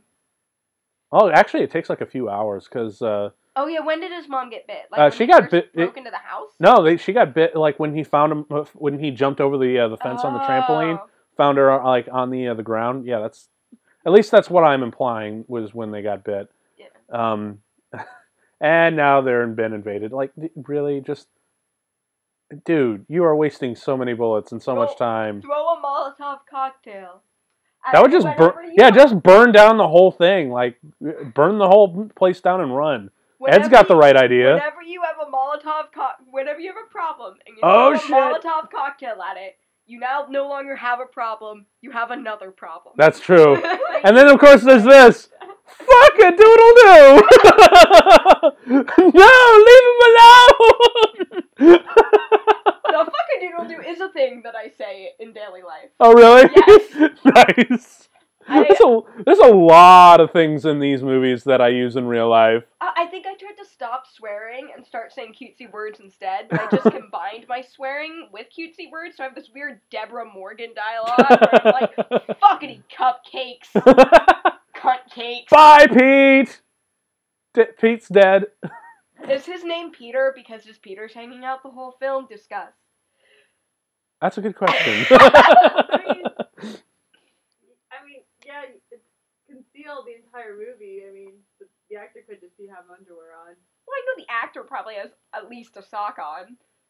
At worst. Well, of but course. Peter is implied to be butt naked, unless he's a very just modest zombie who showers in his Took his speedo. cloth? Oh my god. I'm on Just fire. when you thought this place couldn't get more apocalyptic looking. We're on the shelves. They're on the bar! Fuck! Seriously? Seriously, look before you light shit on fire, man. Especially in a They're bar. not thinking. They don't think at all throughout this movie. And again, that's something that my mother pointed out. Like, That's kind of the point. I mean, they're acting very human. Yeah. So, just nothing goes right at I all. mean, like, they're not like ex-military. And No. They're not gymnasts Yeah. or anything. They're just average Joes. And No, they're like less than stupid average Joes. yeah. Because they make some dumbass motherfucker Some mistakes. of them go beyond dumps, but I think forgetting about the shells for 2 seconds is something. Oh yeah, no, that's I perfect. could see myself doing. Yeah. One of the advantages of World's End and the stupid decisions they make there is they write their characters as canonically of having had like 9 beers at this point. Yeah. So. Oh yeah, that's what I wonder. Like towards the end of the movies, like, how are you running right now? You just had 9 pints. Oh, I know. You'd be surprised what alcohol and adrenaline can do. I mean, one of my favorite musicians, he fell like 9 feet. He was doing a stunt on stage, broke half his rib cage. Oh and jeez. He still like got up, and he was a singer. Yeah. He got up on stage, sang the final song, walked off stage, and almost passed out. And he blamed it all. The reason he was able to finish that song was alcohol and adrenaline. Who is Like, this? Andy Biersack. Andy Biersack. Yes. I would have loved to see in World's End though, where like somebody does like 9 pints in the most kick-ass like fighting sequence of all time, like just beating them up and just being perfect and being badass and running away, and then when all the like robots are dead, just stop and puke. Because that's what would happen once the adrenaline wore off. You'd just vomit your heart out. Yeah, and then you'd be like, oh my god, what is life? You just have an existential crisis right there in your puke. I think that's what Gary King does like every week, though. Sounded like last week for me. Oh man, this is another really good little like cliche, quote unquote cliche of the zombie genre, where the characters are just trapped and now they're trying to figure out how to kill each other because there's no way out. Yeah, but like as real people who weren't very serious about it and obviously don't want to do it. Yeah. But I don't know. It's really funny how like it takes the fucking apocalypse for these two to get together again. You don't want to die single, do you? Actually, I would like to be shot. Times have changed. He hasn't. He hasn't. Even when Ed is knocking on death's door, he's still quipping like an asshole, and I love him for it. Oh, sneaky. I guess they both still have their bad habits, you know. I mean, you're gonna die anyway. Oh yeah, totally. So fuck it, right? Of course, Deus Ex Machina, gonna get out. And then I love this little exchange on how they're both going. Just stand there.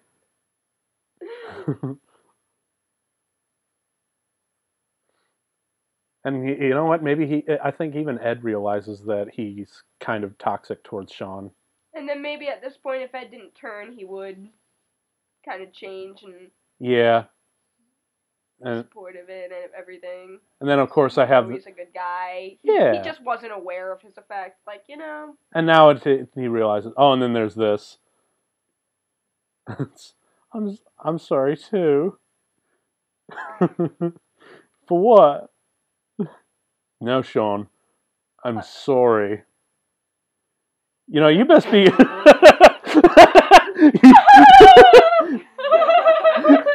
You know, you best be glad that I don't do that shit to you. Because although granted, my farts are not that bad, but my girlfriend's farts are nasty. She does that shit to me all the time. You're putting that on the internet. I hope she appreciates that. She better. Because Jesus Christ, her farts can kill yaks. Oh, man. Like, standing.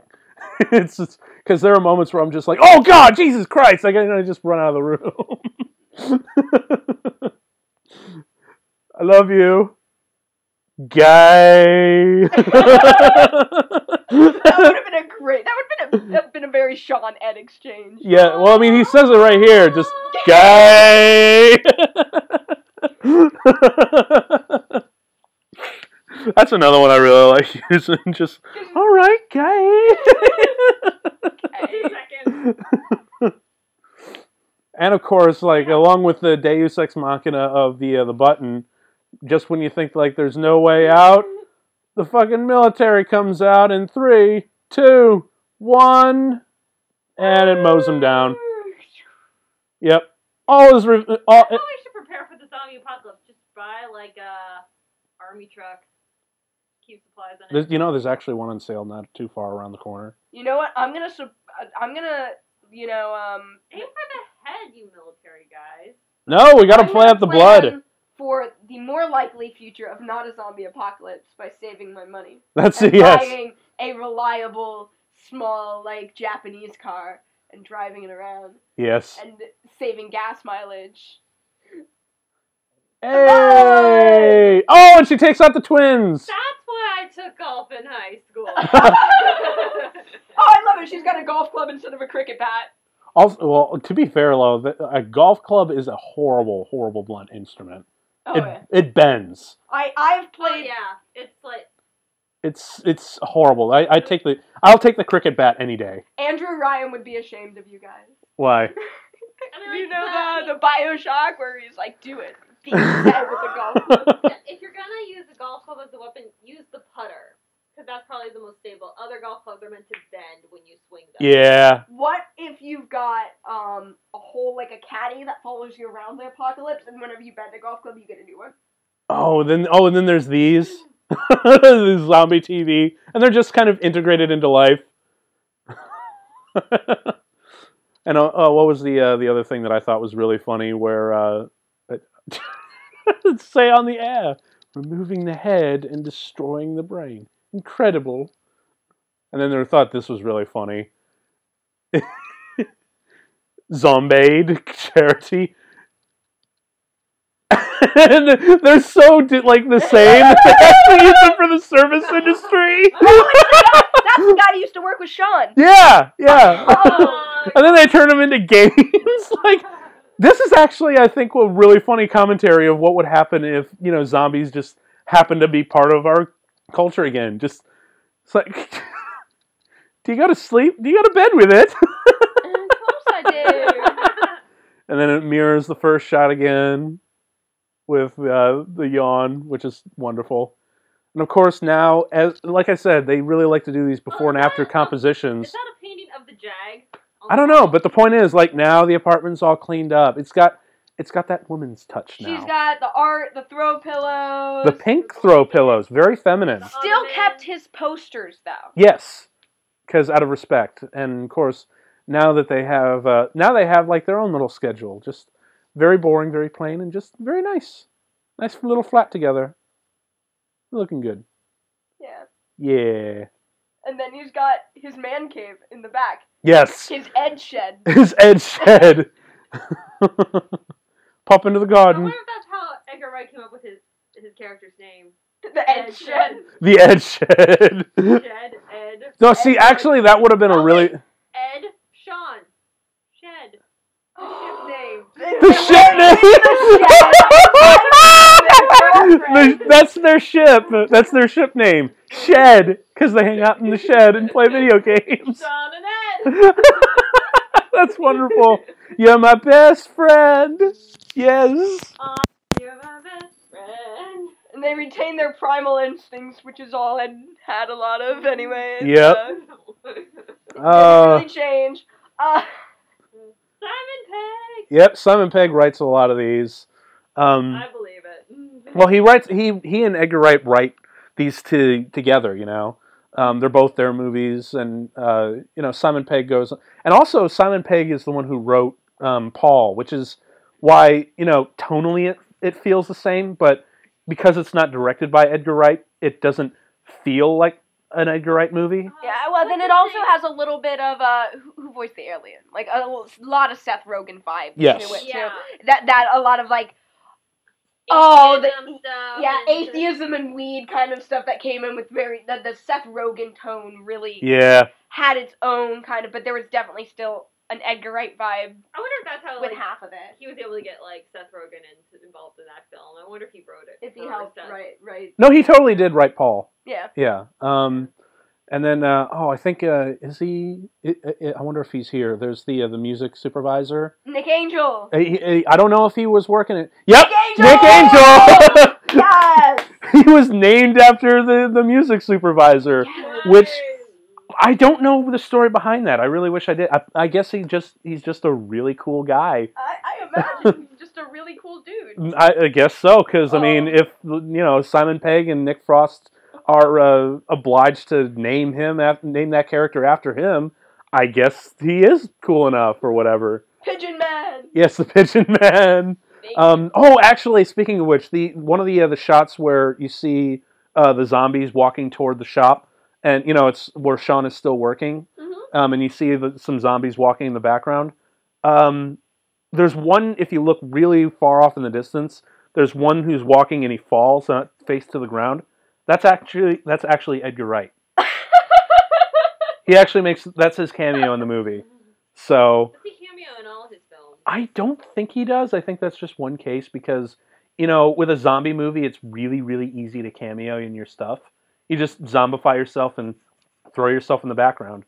But although this movie was so popular with George A. Romero afterwards that Nick Frost and Simon Pegg actually got to cameo in Land of the Dead.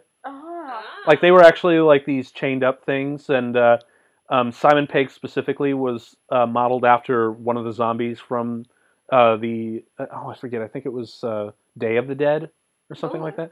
So, yeah, he was in like a latex mask and whatnot, but the latex mask was kind of modeled after that original zombie. So Sean got to play like one of George A. Romero's like signature zombies. Oh, that's cool. As a cameo, which was really, really awesome.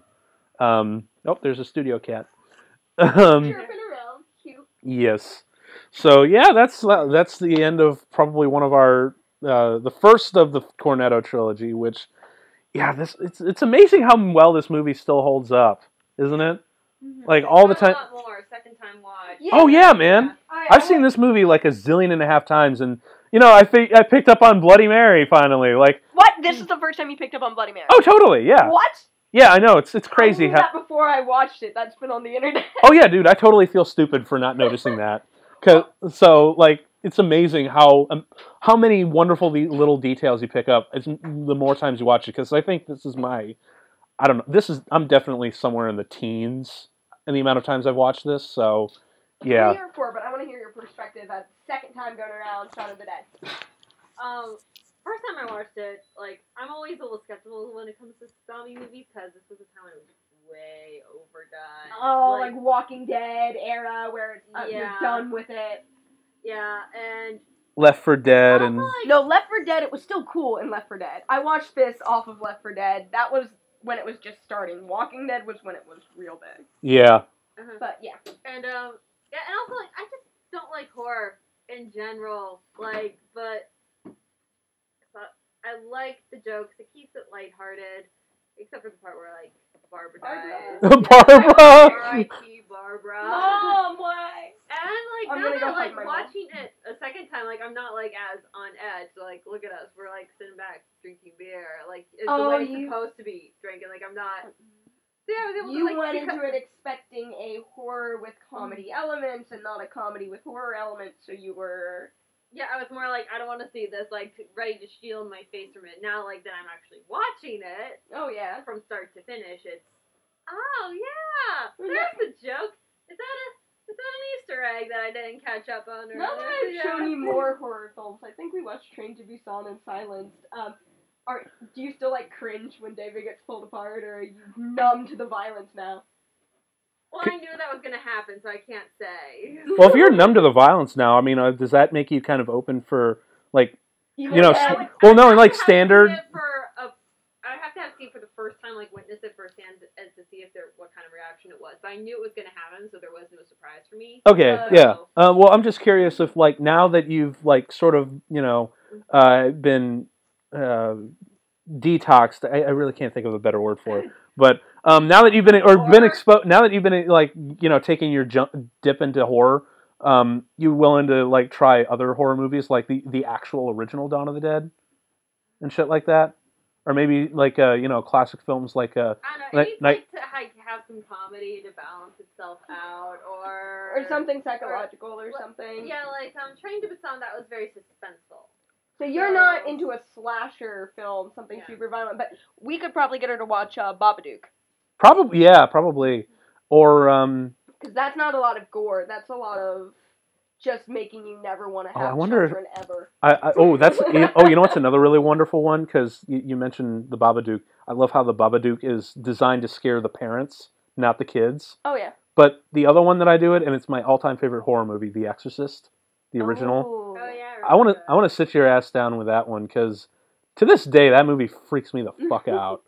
Like it's just. I have to like remind myself not to think about that movie before I go to bed at night. If I do, like it's like playing the game. Remember the game from high school? Oh no, I just lost it for the first time in like 5 years. Thanks, bitch.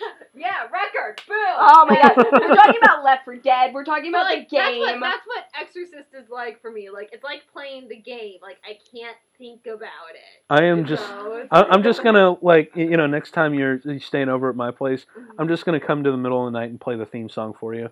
Where's that painting I made for you? That was the cover of The Exorcist. Do you still have that? Oh, I might. No, actually, I gave that away to a friend of mine for Christmas. Oh, right, that was a commish. Okay, yes. That was for somebody else. Yes, that was like years ago. Hannah does painting, by the way. Yay, I paint. Give me money. Yeah, support your local artists. Yeah. Like us, by paying them. Yeah, you should. I'm not local if you're listening online, probably. Yeah, we're from Cincinnati, so. Support your small artists by paying them. Yeah.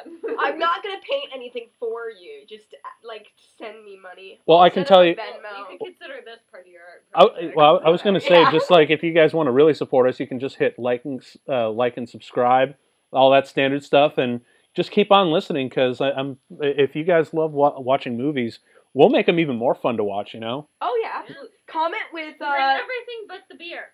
Yes, you bring that yourself. Comment with your theories on how the lost cat totally survived and didn't die in this movie, and actually was the hero of Shaun of the Dead the whole time. Yeah, it was the cat in the shop, right? Yeah, the lost cat poster. That cat didn't die, but I want to hear the fan theories on how it lived. Oh, this is going to be awesome! I cannot wait to read up on this. So yeah, just like Nick Frost. Just one quick thought.